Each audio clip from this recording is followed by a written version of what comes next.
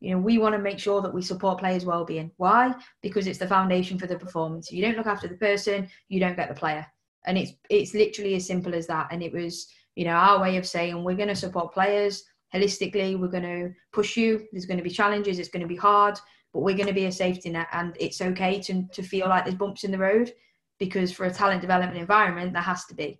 And if there isn't, we'll put them in for you, because you have to feel that. Hello and welcome to episode 21 of the 50 Cups of Coffee podcast. I am your host, Bobby Audley.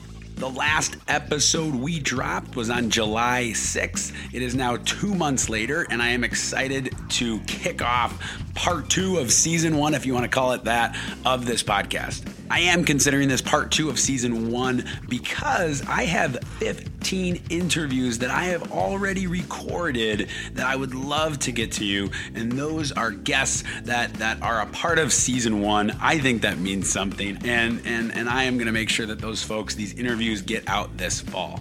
When I first launched this podcast in February of this year, I had great intentions of doing part 1 of season 1 really from February until about early July, and then kicking off part 2 September and going through January, which is what I'm doing. I'm sharing that now though because I am, when I took this break, I didn't say anything on the podcast and I didn't put anything on social media about it. I just kind of went dark on the podcast for the last 2 months. And I've had a lot of folks reaching out, asking me when the podcast is going to kick back up, when a new episode is coming, and what's going on with it. And the truth is, I had always had this intention of taking a break in July because that's usually when I take a break anyways. And then come August is always my busiest month of the year. And then, of course, what happened was life. I don't think I need to get into what has happened since I launched this podcast in February, whether it be COVID-19 and business shutdowns and sports seasons in flux and conferences I work with that are just completely shut down, conferences I work with that are doing truncated seasons of 6 games or 10 games or no NCAA championships, corporate groups I work with that have had, we had retreats planned in May that got bumped to September because that made sense at the time, and who knows if that's going to happen now, and a lot of stuff going on. And then obviously if you're a regular listener of the show, I took the podcast in a different direction with social justice conversations that I have always believed in and I have always been passionate about, but I haven't always been open with on my podcast, on my social media, or as a leadership speaker. I do believe in being apolitical as a leadership speaker because my role is not to insert my opinion. My role is to teach and to train in what I do. And I got to a point where I realized I believe the conversations that I started to have on this podcast were not political. They were leadership conversations, they're culture conversations, they're relationship conversations, they're connection conversations that I believe we need to have. And so we had them. And I still have some of those conversations that I recorded ready to go. I want to explain why I have 15 interviews yet to be released. When I launched this podcast, the wisdom, the people I spoke to who gave me guidance on podcasting said you want to have at least 5 interviews in the tank if your plan is to do a weekly podcast, because who knows if a guest has to cancel or if you have to cancel, or for some reason you're just not able to have a guest for a particular week. To stay consistent, you should have 5 kind of on deck backup in the tank episodes. So I reached out to 10 people and said, would you be willing to be on this new podcast? And hoping that 5 said yes. And all 10 said yes, which I was humbled by and just couldn't believe.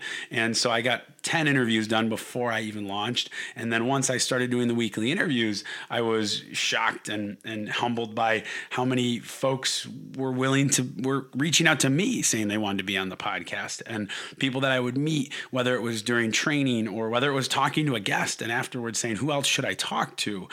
Which has been a tremendous question for me, whether it's in my own personal 50 cups of coffee or in this podcast, ending a cup of coffee, ending a conversation by saying, who else should I talk to? That has always led to another fantastic connection, relationship, and opportunity. And that has led me at this point in the podcast going into my part 2 of season 1.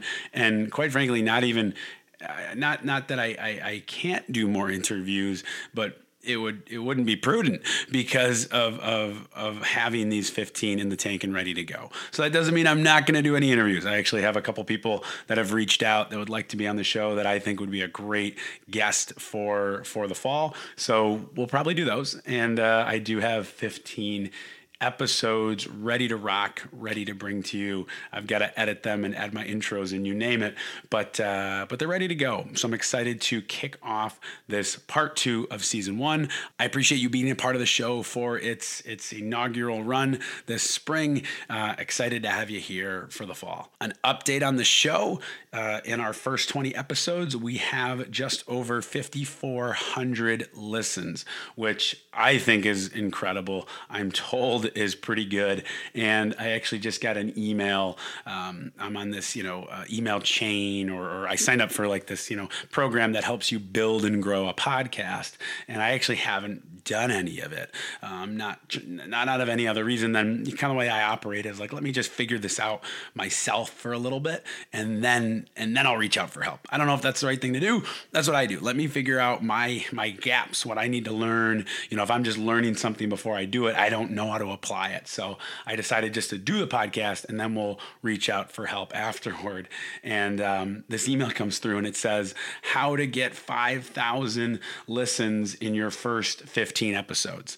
And I sat there and thought, I got 5,400 in my first 20 and I haven't read this article yet. So I feel pretty good about where we're at. I feel very good about where we're at. It's all because of you. I appreciate you listening. I appreciate you texting, reaching out, engaging on social media, asking about future guests, and still, and just being passionate about this idea of connecting, which it sounds like a cliche, but I think it's needed now more than ever. To kick off part 2 of season 1, I have a fantastic guest that I believe fits really well with the time that we're in right now. My guest today is Coach Charlotte Healy. Charlotte Healy is currently the WSL Academy Manager and U21 Head Coach at Manchester United.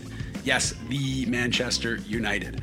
There, her task upon being hired was to create the best talent development program in the country, of course being the UK, for high school age girls, which in the UK they call college. So when you hear Charlotte talk about college, that's what we in the States call high school. When she says university, that's college or university, for what we in the States call college or university. So if you didn't know that, now you know, and you're ready for this interview. Charlotte played professionally for Long Eaton United and coached football, soccer to us, getting you into the lingo here, for several clubs including Chesterfield FC, Manchester FA, Manchester City, the iconic Liverpool Football Club, and of course now Charlotte coaches with Manchester United, also an iconic program. Why I believe this interview is a great one to kick off our part 2, going into a fall of sports seasons that maybe are still unknown. Maybe they're happening. Maybe they're truncated. Maybe it's you're not playing for your high school team. You're just playing for your club team, or maybe you're just coaching for a club team. When you look at Charlotte's resume, what stood out to me were some of the titles that were a part of her roles at these different clubs that I just named. For example, she has worked with something that's called the FA Women's High Performance Football Center, the Center of Excellence, and is now a part of what's called academy programs. Studying long-term athlete development, talent development, leadership, and team development as I have read about and heard stories and talked to folks about the talent development and academy programs that they have across the pond. And this cup of coffee was my first opportunity to really sit down and talk and ask questions about these programs with someone who's not only been involved with several of them as a player and now a coach, but has also been tasked by one of the most celebrated and recognized clubs in the world to run their program. And the task wasn't just run it for girls. It was, we have one of the best talent development programs in the world for boys and men.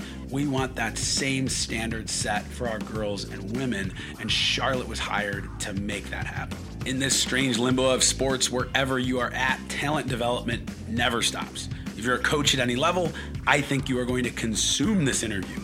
If you are a leader in any capacity, you are going to learn much from how Charlotte approaches her role as a leader, as a coach, as a manager, And I think you may be pleasantly surprised at how, or what I should say, Charlotte's belief about winning and how she approaches running the academy at, again, not to overplay it, but one of the most recognized and celebrated sports clubs in the world.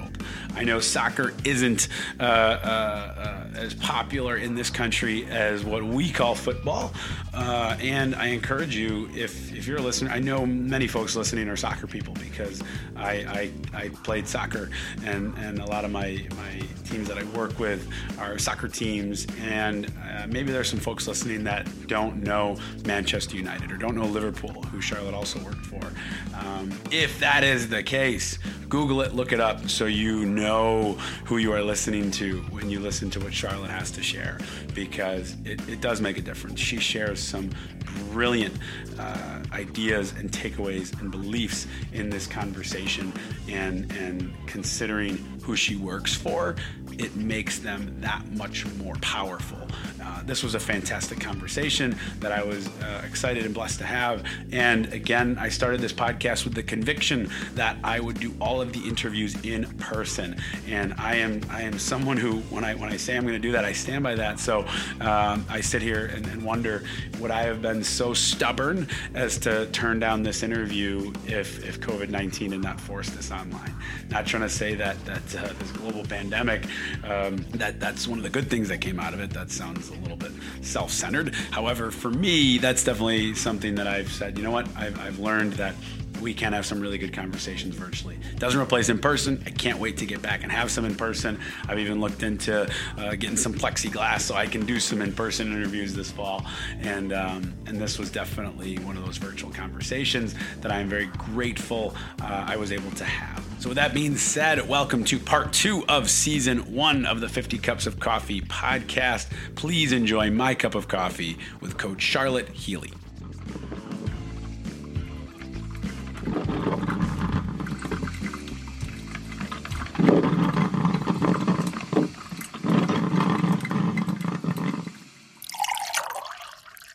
So, I mean, I just like any other kid really grew up loving football. My family are massive Glasgow Celtic fans, so just kind of grew up in a household that was massive on football, big family on football. And strangely, I've got a twin brother who hates football. I don't know if that was because I used to stick him in goal and kick balls at him or what, but maybe. I grew up playing for my local team. It was what was back then a centre of excellence. So you like your kind of like ODPL, kind of VCNL kind of stuff. And went all the way through there, playing for, when I was 16, ended up playing for a women's team, which I loved. I was just playing with really good friends, and I really enjoyed it. And I played for probably around 14 years. I had a persistent back injury and just never really, I couldn't stay fit, just picking up niggly injuries. And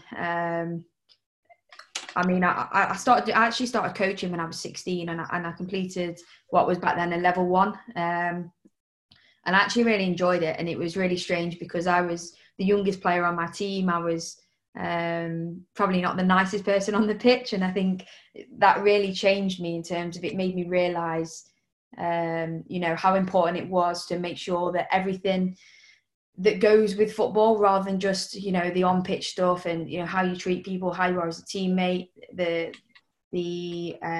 design that goes into coaching and match play and everything else that I hadn't really ever considered before. I was just always felt like the baby of the team that always had to prove myself. So I completed my level 1 and really enjoyed it. And just with my back, I never really, I could probably train twice a week and play, but I couldn't train at the level I wanted to 3 times a week and play consistently. I was always picking up little injuries. And as I completed my level 2, the course tutor actually said to me, why don't you come down to Derby County, and where he worked, and he was the academy director there. And he said, just come down, volunteer. He said, I played for him whilst I was at college, and he said, don't fall out of the game. It's really important that you find a way to stay in the game. And when I told my mates, they were kind of like, you're going to coach? Really? You can't imagine you coaching. And we kind of laughed and joked about it, but I actually really enjoyed it. And I spent 8 years there. And it was, I know you talk about your cups of coffee, and that's probably slightly different, but it was really, I find myself looking back thinking I was really lucky. And this the club director back then, he was very, very strict. He had very high standards, and I didn't always agree with him. He wasn't easy to work for, but I look back and see myself now how important it was that I had that example back then. I spent 8 years at Derby doing pretty much every single job going from the I didn't do 10s, but I did 11s all the way up to the 17s. And I really enjoyed it. And that was probably the time for me where I thought, this is what I want to do. I want to coach. And, the problem was that in England, you do it twice a week in the evening, and you play on a Saturday, and it never in my lifetime looked like it would ever go full time in terms of the youth setup. So I guess the first 8 years, it was working with really good players, talented players. It was players in the England talent pathway. Was it your full-time job at the time, or did you? No. So I was only 16 at the time. So I was at college. So I was doing that. I was at college in the day, and then coaching in the evening. I spent my whole time at university. I went to Derby University to ensure I could continue my job there because I loved it. And I did those. I spent 3 years whilst I was at uni, coaching in the evening as well. Again, doing pretty. You're saying you couldn't even, because that was the case even at 16, it was hard to envision this being a full-time job. Yeah, just with funding and the way women's football was, it was just ran like a grassroots club. To be honest with you, it was 2 nights a week. We had more staff than you would have in a grassroots club, and it was obviously better organised. But that's in terms of the timings you had with the players. That's pretty much what it was. So after I finished uni, I applied for a full-time job in Manchester, which I got at Manchester FA. So it's about 2.5 hours from Derby. So I had to leave, and I was gutted, but I knew it would be a big step for me, and I knew if I wanted to coach what I did part-time, around my full-time job, I needed to be a good club that I'd be supported. And luckily enough, there was an under-17 assistant coach role going at Liverpool. So I applied for that and got it within 3 days of getting my full-time job. So that was really exciting, and I felt lucky, like my stars had aligned probably a little bit. And I spent 3 really, really brilliant years at Liverpool, to be honest. I went in as an assistant at the 17s, and I ended up as an assistant under-23s coach. And that was the club for me where I worked with some really, really excellent coaches. I learned so much in my time there. We had exposure to watching first team sessions, and that was my first real, I guess, exposure myself to, the big club. Liverpool were the best team in women's football in England at the time.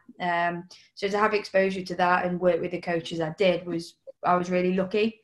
And then after my 3 years. What would you say before we leave Liverpool? What would you say is? I'll make a note so we get back to this part of your journey story. But what are some of the things you learned from your time at Liverpool that you still use today? A lot of it was around just technical detail, technical work. I think you only ever know what you know, if that makes sense. And I think I was really lucky. I was an assistant to somebody who worked in the boys' academy. He was a foundation phase and a youth development phase coach in the boys' academy, and his detail was unbelievable. And that he was real massive on development and individual development, how you build that into your team sessions. And I learned so much working for him, or working with him.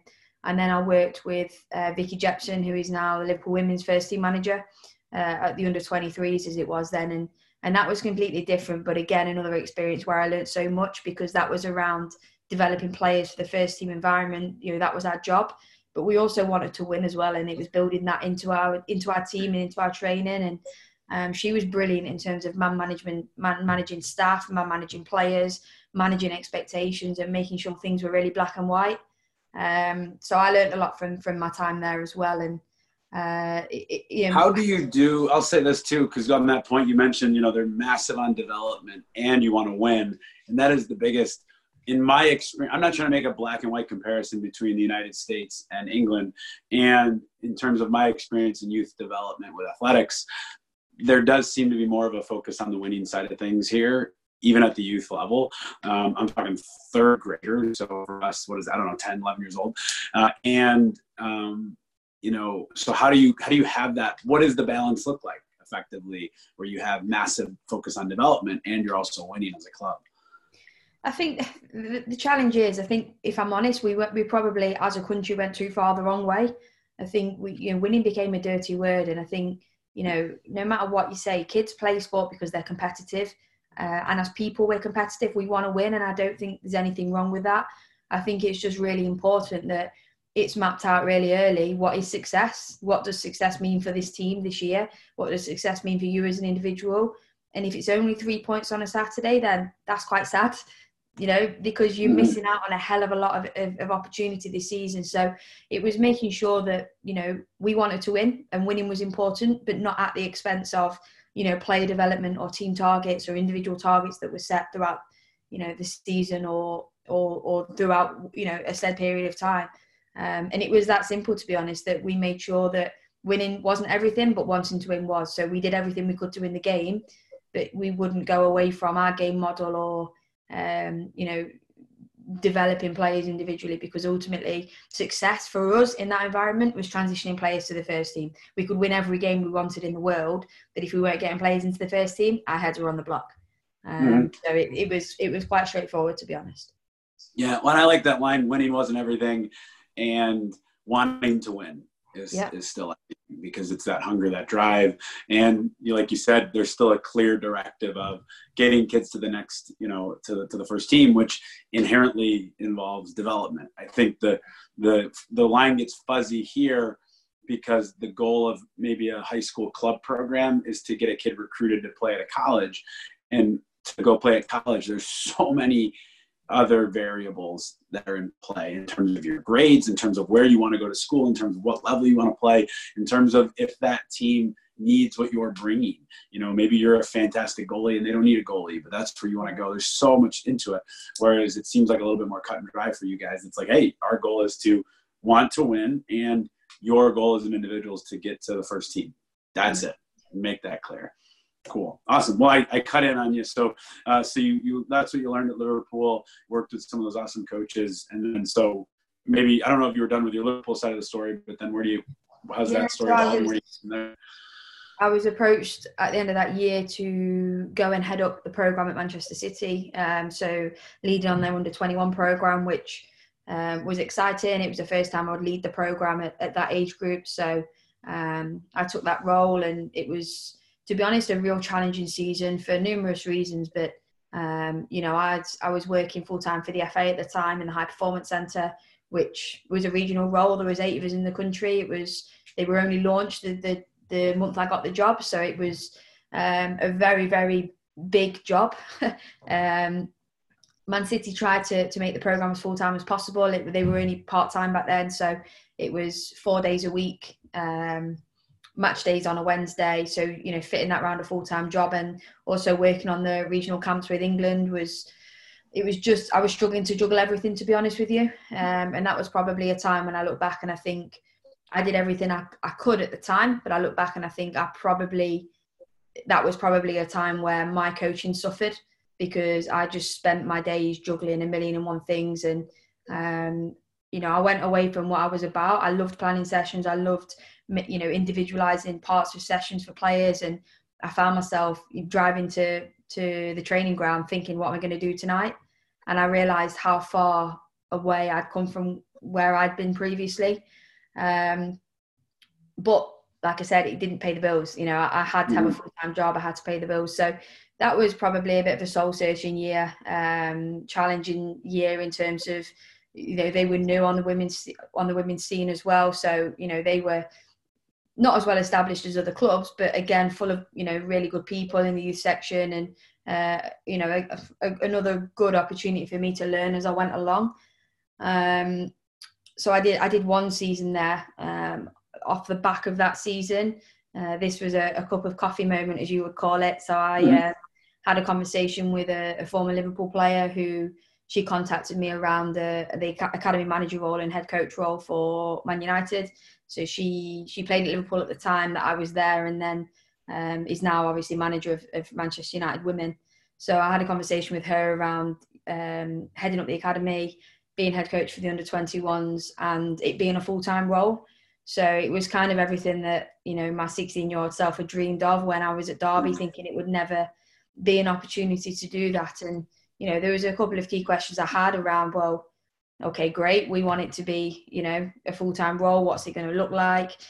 is there going to be an emphasis on getting players into the first team? Because I think that's so important in the role that we have. If it's such a hard role and it's incredibly busy, and there's 101 challenges every single day. So ultimately, if we're going to go and spend not millions but hundreds of thousands on players from other countries consistently every single transfer window, are we going to get youth players through the pathway? So these were all kind of questions I had, and I knew how much Casey cared about the youth section. I remember when I was at Liverpool with the 23, she'd come down. She was doing a A license at the same time as me, and she would come and deliver sessions, and I knew she cared about the kids, and that's all you can ask for from a first team manager. So it was an exciting opportunity that I was really looking forward to. Mm-hmm. Yeah. It's funny, this is completely unrelated to the culture questions I have, but you talk about, someone presenting you with an opportunity that's kind of a dream job, right? That you didn't even know existed. And in my head, these opportunities come, and a lot of times the financial question gets brought up, like, how much do you want to get paid? And it's always a tough situation, because it's like, I would do this for free, right? Yeah. But you kind of got to figure out all the dynamics and logistics. And that's really cool that, like you said, it didn't even exist when you were kind of a kid, right? Yeah. First thinking of some of this stuff. So you come on, and one of the things, I made the joke earlier before we hit record that we would have saved time if we just recorded Marty's session, because I wanted you to share your intro, and there was so much good stuff. For those of you who don't know, Marty Beals, the head coach at University of Richmond, has organized the Zoom meeting for a lot of us as coaches, and Charlotte, you presented kind of the culture that you have created at Manchester United. And one of the lines I wrote down is, the goal is to make Manchester United the most successful talent development team in the country. And that, as far as I understood, it kind of informed a lot of what you talked about. What I thought was interesting is how you did have the foundation of certainly the men's program and the boys academy program. And there's certainly things you're going to do differently. So, it's a big question, but that's kind of, the broad question I have is just kind of take us through. So from day one, what were you doing, to create this foundational talent? Because I think, again, there's a lot of programs here, and I hope there's a lot of listeners who have the mindset of, I'd like to create a talent development academy type program here in the States. And here in the States, it would be entirely different, right? The easy, non-risky thing to do would say, I'm going to create a club program and we're going to get you recruited to college, right? That's what everybody promises. That's what parents want to see. And the bold thing to do, in my opinion, would be able to say, we're going to create an academy program that focuses on talent development.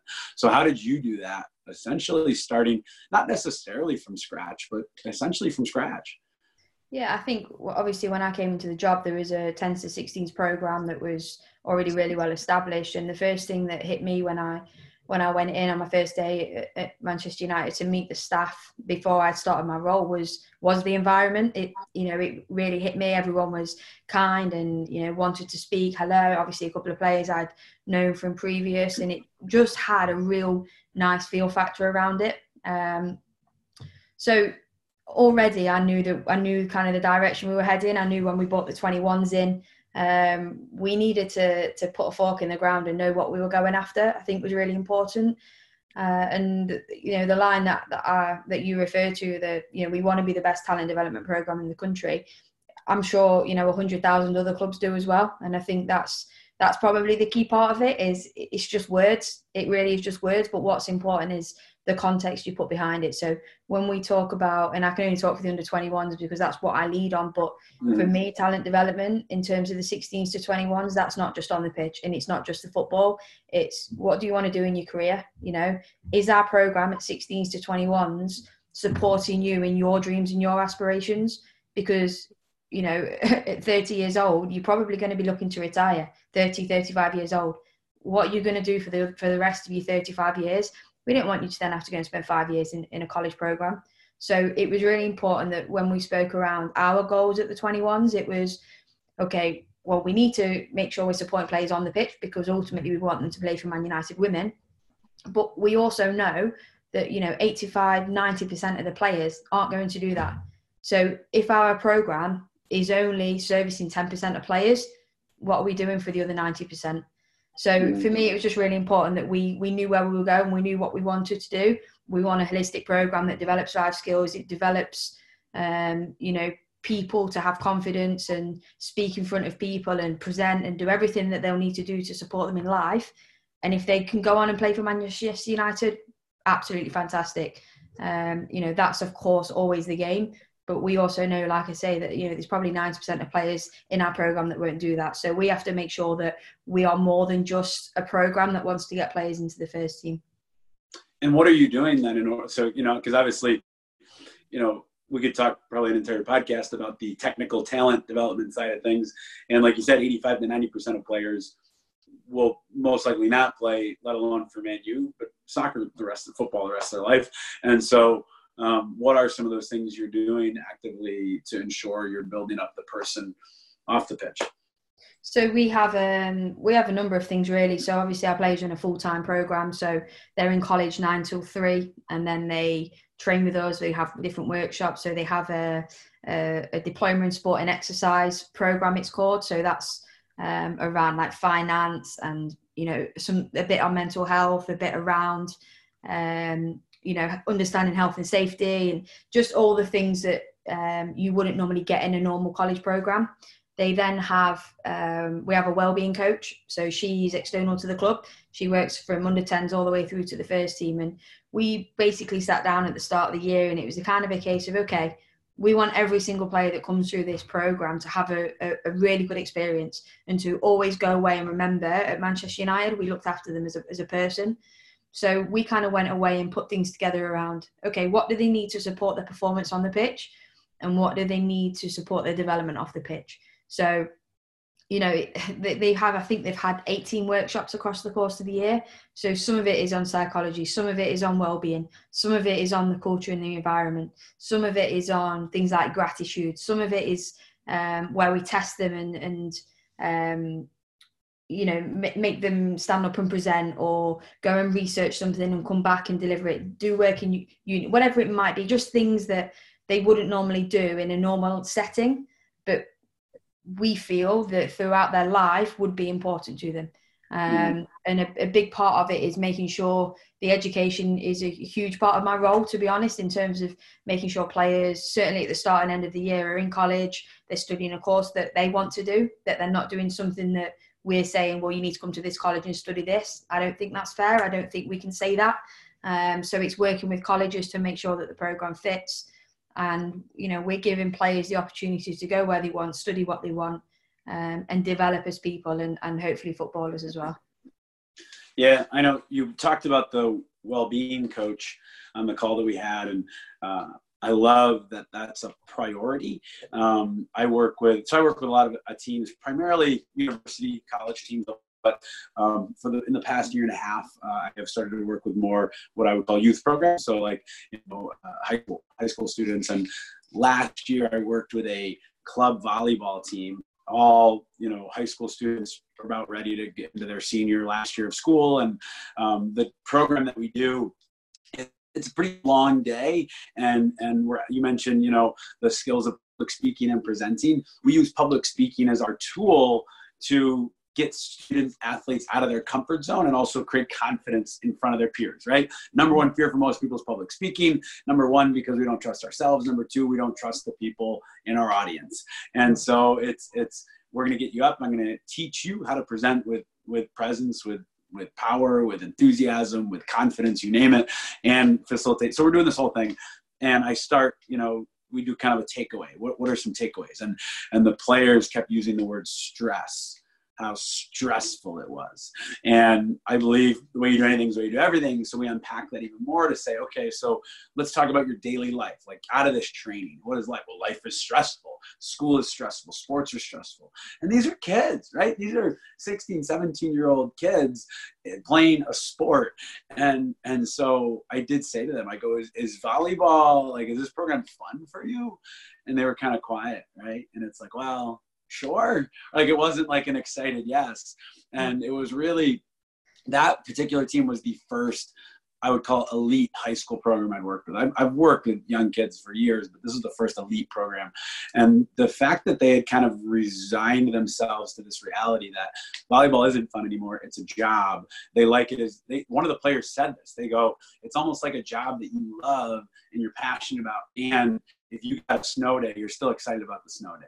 You get a day off, you're still excited about the day off. Like if you could get paid and not work, still choose that option. And in my head, I was like, I remember, like, even if we had a snow day, I'd go up to I played lacrosse, I'd go up, I'd shovel the turf and still shoot just because I loved the game. Yeah. And I think a lot of kids, at least here, are losing that love of the game. And so I think, you look at a well-being coach and everything you're doing, teaching them those things is great. And in my opinion, it's ensuring that you still just enjoy this. Like if you are chosen and have the opportunity to compete with a Manchester United program, like that should be a dream. That should be joy. That should be fun. It shouldn't be some grind that you're just doing, hoping you make some first team someday.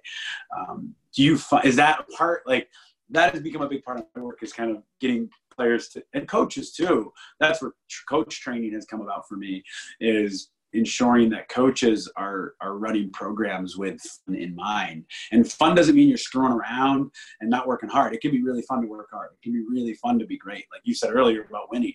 It's not any fun if you're losing every game. So winning is important.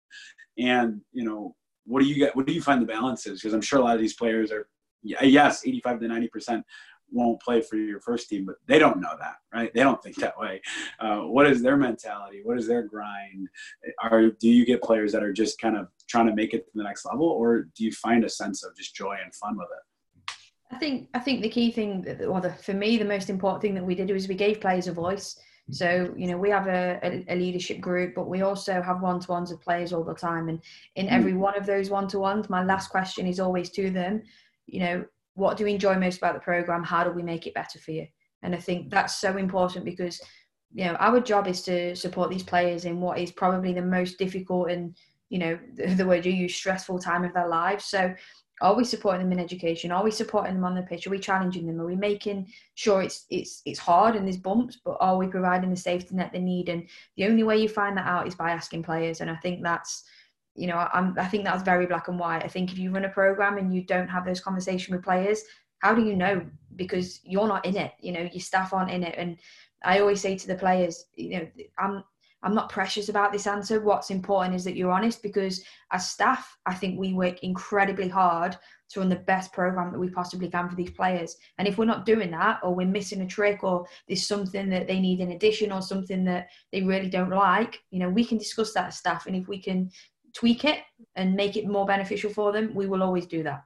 And I think once they saw very early on, so Christmas was probably the time we did it as a group. So I asked them all as individuals, but at Christmas we did like a mid-season review, and there was two things that came up, and we were able to build them both into our program. And once the players came back after Christmas and they saw we had done that, they're happy. They're really grateful because they know that you've taken on board what they've suggested and what they want. Of course, there's things that they might want that we can't build into the program, but where we can, we will, because like I said, it's their voice, and the program is to support and develop them. So if we can help them in along the way, we will definitely do that.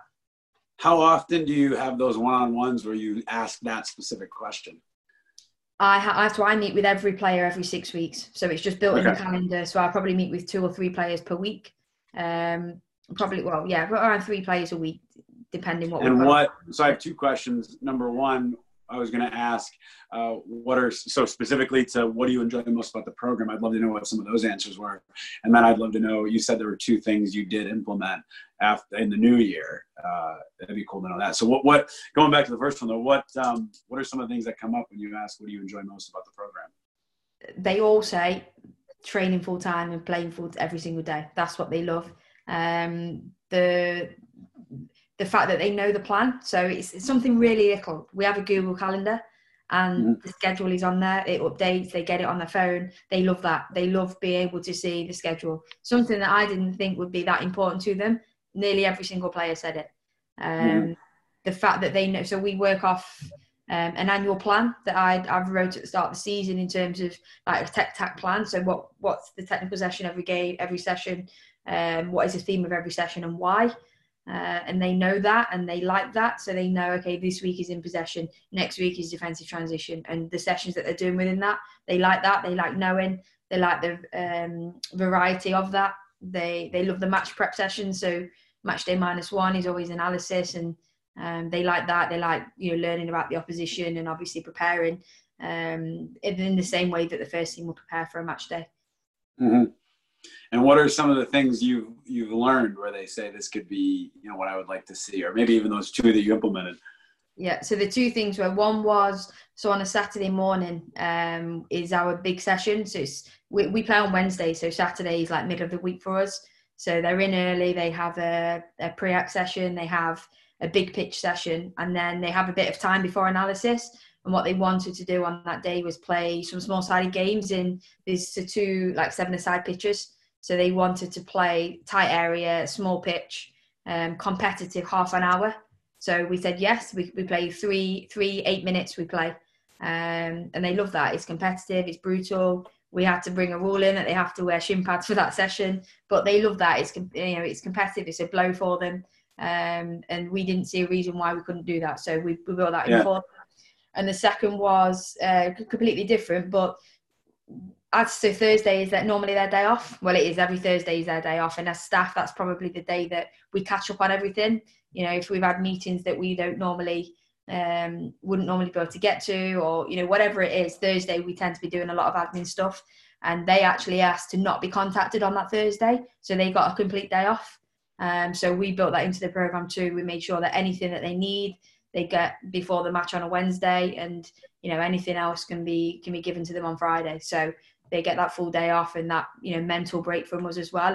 And we actually then built that in for the staff as well, which I think was really important. So we do Thursdays and Sundays for staff as well, where we don't, or where possible, it's not as strict with staff as it is players, but where we can, we try and make sure that staff and players get a break on the Thursday.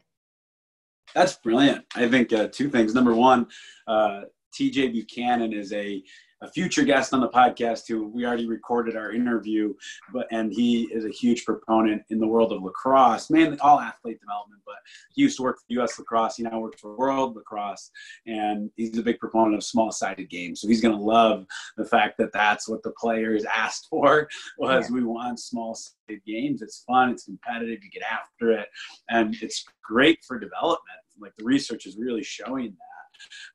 Especially at younger and younger ages, even at the ages you're working with. And then number 2, the fact that the players asked not to be contacted. I love that, because it's so true, especially with cell phones now and smartphones. It's like you can receive an email on a Saturday or a Thursday for you, and maybe you're not expected to respond to it, but you still see it, you still get it, right? Like you're still having that contact, and not a complete kind of separation from your sport, your work, your whatever. So I think it's cool they asked for that, and kudos to you guys for implementing, for doing it, because hands down, the best coaches that I work with are the ones that do exactly what you're talking about right now. Ask questions, listen, and implement. It doesn't mean you can do all of it. It doesn't mean you can do everything.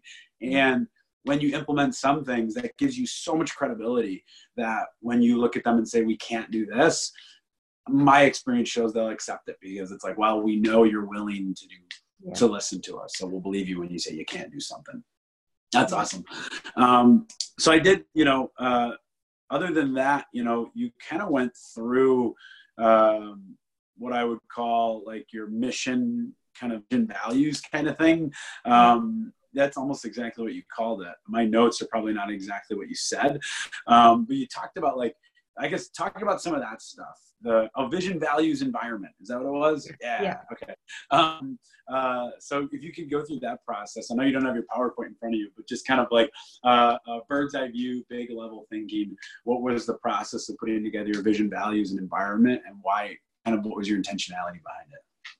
Yeah, I think the vision and the values probably were different in terms of the first team and then the development program, because obviously the vision for the first team is to be successful on the pitch. That's what they want. But the tagline that they came up with was united as one to win and inspire. So they wanted to win, they wanted to be together, but they also wanted to inspire the next generation. And that, was amazing for me to walk in and hear that was what they wanted. because it definitely gave us a platform to grow on. So when we were kind of putting our blueprint together, it was, okay, what do we want as a youth section? And, you know, I've probably spoken about most of it really in terms of, you know, what are we going to hang our hat on? What is it we're going to say we're going to do? You know, we said we want to be the best talent development program in the country. But then it was the detail underneath that. So how are we going to do it? How are we going to measure it? And to be the best talent development program in the country, it can't always be how many players you're going to get into the first team, because there's more ways to measure your talent development program than that. So that was when we spoke about, you know, the holistic program that we would offer. Can we develop life skills? Can we, you know, they have cooking lessons. So we're helping them, you know, learn to cook, different things like that, where we're making sure in every aspect of their life that we're supporting their development, not just at football. So they were kind of that was our way of saying, okay, this is what we want to do and this is how we're going to measure it. In terms of the values, they were actually set by the players, the first team players. So they, you know, the three values that they came up with were selfless, courageous, and relentless. And they were three things that they wanted to be known by. That was what, you know, they were going to hang their hat on, if you like, and say, you know, when you come into a Man United environment or you watch us play, this is what you're going to see. And it was really important that we were able to then filter that down the pathway. So we've done a lot of work this season on, okay, what does it look like to be courageous? What does it look like to be, you know, relentless? And say it to people all the time, they're just words unless you action them. So, you know, you could have our blueprint, but actually it's how you bring it to life is what's important. So I think I said this when I was talking to Marty, that we had a real tough time from September to Christmas because we were the youngest team in the league by over a year. It was the girls' first time in that level of competition. So, you know, I think we went 4 games where we didn't play particularly bad, but we couldn't pick up results. We were leaking goals. We weren't scoring into the box, and it was really tough because the girls were working incredibly hard. It was a full-time program for them. They were shattered because it was Christmas, and that was a really, really good opportunity, and probably what spun our season, where myself and the wellbeing coach got together and we delivered this workshop with the girls, and it was like, this is where you see your character. You know, this is where we see if you are courageous. This is where we see if you are relentless. You know, when you've got no confidence, nothing's coming off for you, are you courageous enough to go and get on the ball? You know, when you feel like giving up, you're 2-0 down with 20 minutes to go, are you relentless enough to keep going? Because anybody can be those things when things are easy, but you the measure of those values is when it's tough. And I remember we were 2-0 down to Arsenal with 4 minutes to go. Our keeper had gone off with concussion. We had an outfield player in goal, and we scored 2 goals in the last 4 minutes. And that, I said to the girls in the huddle after that game, this will define our season because you show me now that you are those 3 things. And the key thing for us was building the language into every day. So it was important that when they showed those values, they were spoke about and they were praised in the team talk, in the match preps, in training sessions. We had to build it into every single day so they could recognise. And then when you praised them, they acted on it. So that was definitely a turning point for us around Christmas in terms of the values, and probably a real good way of explaining how we brought them to life. And then in terms of the environment, I mean, again, you know, what's in the blueprint, it is just words, but it's around, you know, we want to make sure that we support players' well-being. Why? Because it's the foundation for the performance. If you don't look after the person, you don't get the player. And it's literally as simple as that. And it was, you know, our way of saying we're going to support players holistically. We're going to push you. There's going to be challenges. It's going to be hard, but we're going to be a safety net. And it's okay to feel like there's bumps in the road, because for a talent development environment, there has to be. And if there isn't, we'll put them in for you because you have to feel that.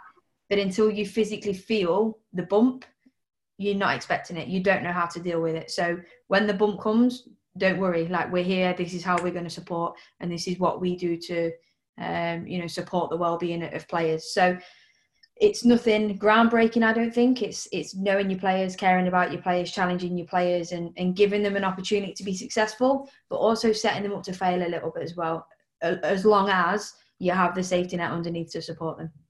How do you, so I just did, last night I spoke to a graduate class of strength and conditioning coaches. And then this morning I spoke to a bank and delivered the same exact message.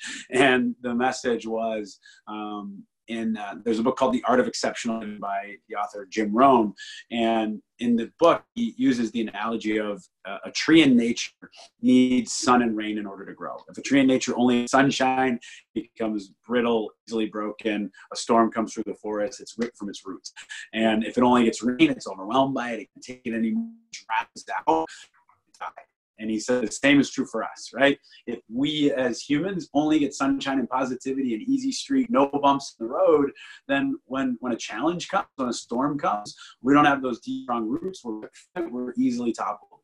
And if all we get is bumps in the road, challenge, pushback, you can do more, you can do better, then that's constant rain. We get drowned out by it. We get better. We get cynical. We don't take on challenge anymore.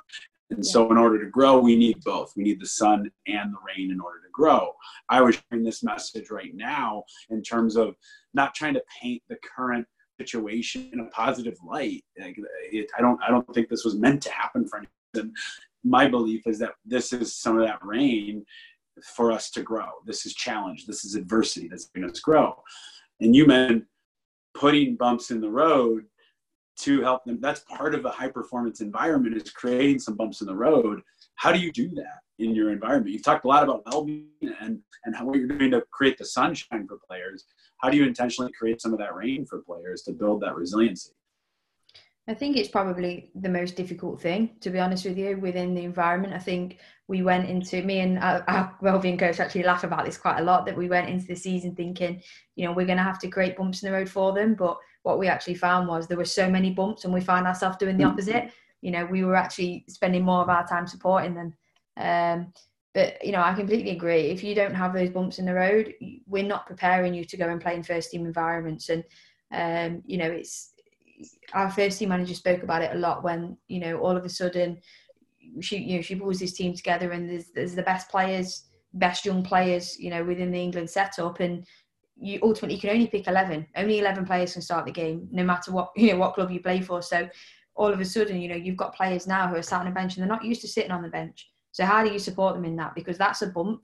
We have players who go up to the first team and they don't play for us. So they come back down, they want to be with the first team. How do you deal with that?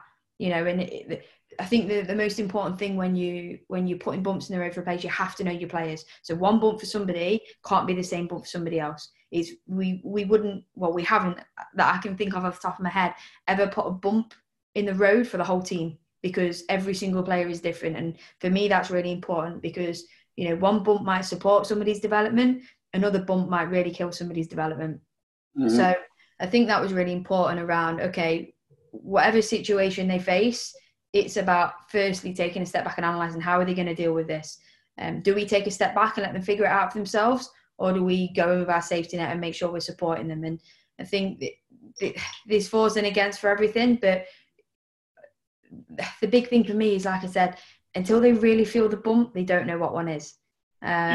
So I think it's really difficult. I think there's numerous ways there's numerous things you can do in terms of testing and challenging players. Of the biggest one and the toughest one for players for us has been when they've been in with the first team and then coming back down, or whether it's been consistently not starting games because we don't do equal playing time. And sometimes somebody might not be doing anything wrong, but they're not playing better than the person who's currently got their shirt. So actually it's around your bump in the road is to get through this period of time. And it might not be a week or two. It might be 5 or 6 weeks. So that is a bump that you can't just do one thing to get over that. So you've got to consistently dig away at it. And it's around, for us, was stepping back and seeing, okay, how is player A dealing with this? What do they need from us? How is player B? So player A, for example, you might actually look and think, do you know what? This is really, really affecting their well-being. So it might be, do you know what? Well, actually, we're just going to have to put them in and give them an opportunity to play, because that's what they need right now. For other players, it might be, well, do you know what? This player is actually on the brink of the first team, and there's going to be times where they're not going to play for 5, 6, 7 weeks. So we're not going to play them for 5, 6, 7 weeks here, because we need them to feel that bump and know what it feels like, because our job ultimately is to prepare them to go and play in a first team environment. If we play them 90 minutes every week and they don't know what it feels like to have to sit on the bench, consistently sit on the bench, we're not supporting their development. So this falls in against, because, listen, if you don't play someone for 6 or 7 weeks, you're hindering their development. So it's around, it might be that we don't start them, but they always come on, because when you're in a first team environment, that's what you're going to do. Can you come on? Can you make an impact for 30 minutes, 20 minutes, 10 minutes, whatever it might be? But it's without a doubt, I think, the most challenging part of the role. Well, what I love about your answer is there's no one size fits all. There's no slick answer. There's no easy answer. The reality is, it goes back to what you said earlier of consistently meeting with your players as a group and one-on-one. You said it earlier, is the most important thing you do. And that is true in this answer too. Knowing, one solution, a bump for one person is not the same bump for another. And a solution for one person is not the same solution for another. One of my other podcast guests is Joe Segula. He's the head coach for University of North Carolina women's volleyball. And he had a great line where he said, people don't want to be treated like everyone else. They want to be treated fair. And fair to them is different from fair to somebody else. And so I've said this before on the call that we have with Marty, everyone's trying to figure out, we're all sharing our best practices of culture and leadership development. And Marty asked me one time, you said, Bobby, you work with a lot of teams. What is kind of your take on this? And I go, my take on this is exactly what just happened. We got 30 people on call, and we probably got 15 different opinions and answers about this stuff. Yeah. And that's the truth. There is no one size fits all. There's no secret sauce. I say that all the time. It is, if anything, the secret sauce is getting to know your players and knowing them as a human being, not just as a football player. I love it. I got one more technical culture question for you, and then one more, and then my final question. I want to respect your time. I loved the line you had in the call about calling up versus calling out. Can you talk a little bit about that? Yeah, so we speak a lot around supporting, or we have a cultural group that kind of safeguard the culture and the environment that we want. So we share that with the players very early on. This is, the values we want to live by. This is what they look like. This is the environment we need to create to allow players to feel safe, to try things, to fail, because that will happen at some point.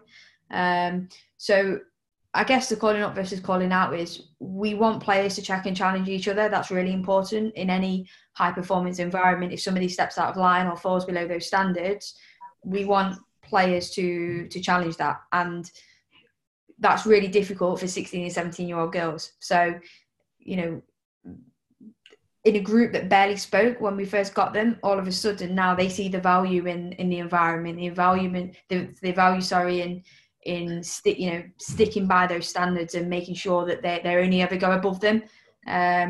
But what we want to make sure is that when people do fall below them, because people always will, you'll never go through a season where nobody falls below your standards. And if they do, I'm not sure kind of what talent development environment is, because it's supposed to be hard. It's supposed to be challenging.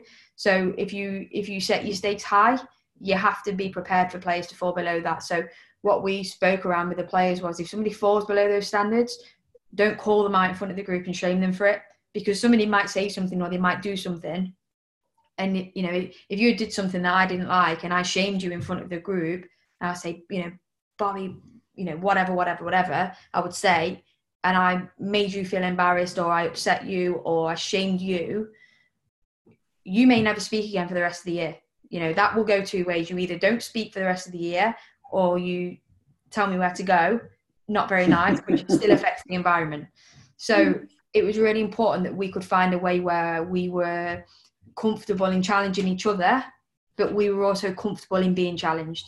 So that was kind of where the calling up versus calling out came from, that we wanted to be called up to make sure that we were reminded of the standards and the behaviours that we expected of each other, but we weren't calling you out in front of your mates and making you feel, shamed. Mm-hmm. I love that. It goes back to just being conscious and cognizant of the person, of the individual, of what they need to be successful and thrive. And you're empowering your players to do it. You're teaching your players, this is how we're going to talk to each other. Quite quickly, I'm sure there's other coaches that do it. But in my experience, I've never heard a coach talk about it the way you do, in terms of, this is how we teach our players not only what's acceptable, but what's expected when it comes to giving feedback and supporting your players on the field. I go back to what you said to start the call. That's going to help them be great athletes, and that's going to help them the rest of their life. That's when they're 40 years old, they're still going to give colleagues back like, and it's because they went through the Manchester United development program. And I think that is a true testament of a powerful culture when you go through that and you live that for the rest of your life. So that was one of my favorite things. So my final question, it is the 50 Coffee Podcast. The theme is what we're doing, right? Connecting, chatting, for just to learn, to perspective, understanding, maybe a little growth and development. And I have found that, like you mentioned earlier, it's sometimes those interactions that sitting down for coffee or whatever that led to a job or position that you didn't even know existed or so I always like to say, do you have a cool 50 cups of coffee story? Maybe it's one you already shared, or is there another one that just comes to mind of a 50 cups of coffee story for yourself? Yeah, I thought about this really long and hard, and I think the best answer I can give is that there's not one that stands out. I think when I worked for the FA, the 50 cups of coffee was more of it wasn't a metaphor, it was physical. I think in that role I was really lucky to get out and meet so many amazing people. I was a coach development officer in the high performance centre for the FA, and that meant going and supporting coaches across the pathway, going in, looking at their environment, what they do, and supporting in that way and hearing what they do. So, the opportunity to bounce and share ideas off that, I think going and meeting those people, that has without a doubt led me to where I am today. I think, I'm a real firm believer that nobody in football writes everything themselves from scratch. And why would you? Because there's so many good things out there. So for me, it's in my coaching career, it's been around getting a range of different ideas and always bringing it back to your own context. I think that's the key thing. And I've probably spoke around that a lot today. But as an example, I spoke to an academy manager at a different WSL club yesterday, and she's doing the same thing as me at the minute, writing a blueprint, trying to connect a youth section to the first team. And we spoke for hours and hours over the past couple of weeks around, what it looks like. We've shared different plans, we've shared ideas. I've sent her mine, she sent me hers, and we've kind of pulled it apart. And some people I think are really, they don't want to share it, they want to keep it because that's our work. But I think it means nothing. It's just words on paper unless you bring it to life. So, her blueprint and their club is very different to mine, but it doesn't mean I can't learn anything from it. So, I always listen to her. She's absolutely brilliant, and I hear things, but my question to myself is always, I really like that. What would that look like in our context? Because I think if you try and do everything that everybody does, you end up being so far away from your own goal. And what you're trying to do. So I think the best thing for me was being able to I've said this a few times, but stick a fork in the ground and say, right, this is us, this is what we're going after. And then everything you hear and the conversations you have with people, you can pick different bits up from them, but then you bring it back to your context. How does this build or add value or even challenge something we're doing? But I think if you don't have that, it becomes very difficult and you just become a bit of everybody. So I'm a firm believer that you can learn something off absolutely everybody. And I certainly have done that. So to answer your question around 50 cups of coffee, I would, any physical or virtual, probably the last physical and virtual 50 cups of coffee I've had, I would say I've learned and taken bits off so many different people. And certainly, during this lockdown period, there's been plenty of virtual conversations, but I think, it is exactly that. What are people doing? What have they learned? What have they found? And can that add value to the program that we're trying to run? But it goes back to everything that I've already said. As long as it's in our context and I can relate it back, then we can either implement it or challenge something that we're already doing. And for me, that would only benefit the program. Love it. I love two things specifically about what you said. Number one, kind of, what you said, stick your fork in the ground. What do you stand for? What are you going to take from it? Because you can't just copy the way somebody else is doing something. It won't work for your players. It won't work for your club. It won't work for you. It has to be authentic and genuine to you. And on top of that, in line with that, the best coaches, leaders, people I've ever interacted with are open books when it comes to what they're doing and what works and what doesn't work. It's all right here. One of my favorite stories is a coach that I know, when he first started coaching, he sat down with Anson Dorrance, the head coach for University of North Carolina women's soccer. And he said he was blown away because Anson Dorrance gave him everything. right? Here's everything I do. Here's our practice plans. Here's our books. He let him come watch practice and said, like, you know, be on the field, see what we're all about. And this coach walked away and said, I can't believe he just gave me everything. And then he said, and we got smoked by them when we played that year. And he goes, so he gave me everything. We still lost because there's so like you said, you can have it all, but there's a difference between having it on the walls or having the right words and then implementing. And that doesn't mean the other coach wasn't implementing. It means that that Anson at that time probably had 35 years of implementing. So it's going to take time. You make it your own and you find your groove and you create your culture and you continue to learn and you continue to connect and continue to reach out. The fact that when you were at the FA, that was your reality is definitely a part of the coach you are today and what you're doing with today. So I love it. That's a perfect answer. I appreciate it. Charlotte, this was awesome. I was super excited, you know, immediately after your presentation to that group Marty put together. I think I tweeted you immediately to say I'd love to do the podcast. And I know this was kind of your first down week, so I appreciate you taking time to do it. And I think it's going to kind of serve the listeners really, really well. So thank you for doing this. No, thank you for inviting me. It's been great to chat. Thank you for listening to the 50 Cups of Coffee podcast. To stay updated on new episodes, to engage in conversations with me or with my guests, please head on over to any social media channel. By that, I mean Facebook, LinkedIn, Twitter, Instagram. I technically do have a TikTok, but I don't use it at all. I downloaded it when it was the new and cool thing, and it's not my thing. Never got into it. So head on over Instagram, Twitter, Facebook, LinkedIn at Bobby Audley. ObbyAudley. Podcast theme music provided by Matisse Soy. Until next time, enjoy some coffee and conversation with the people in your life.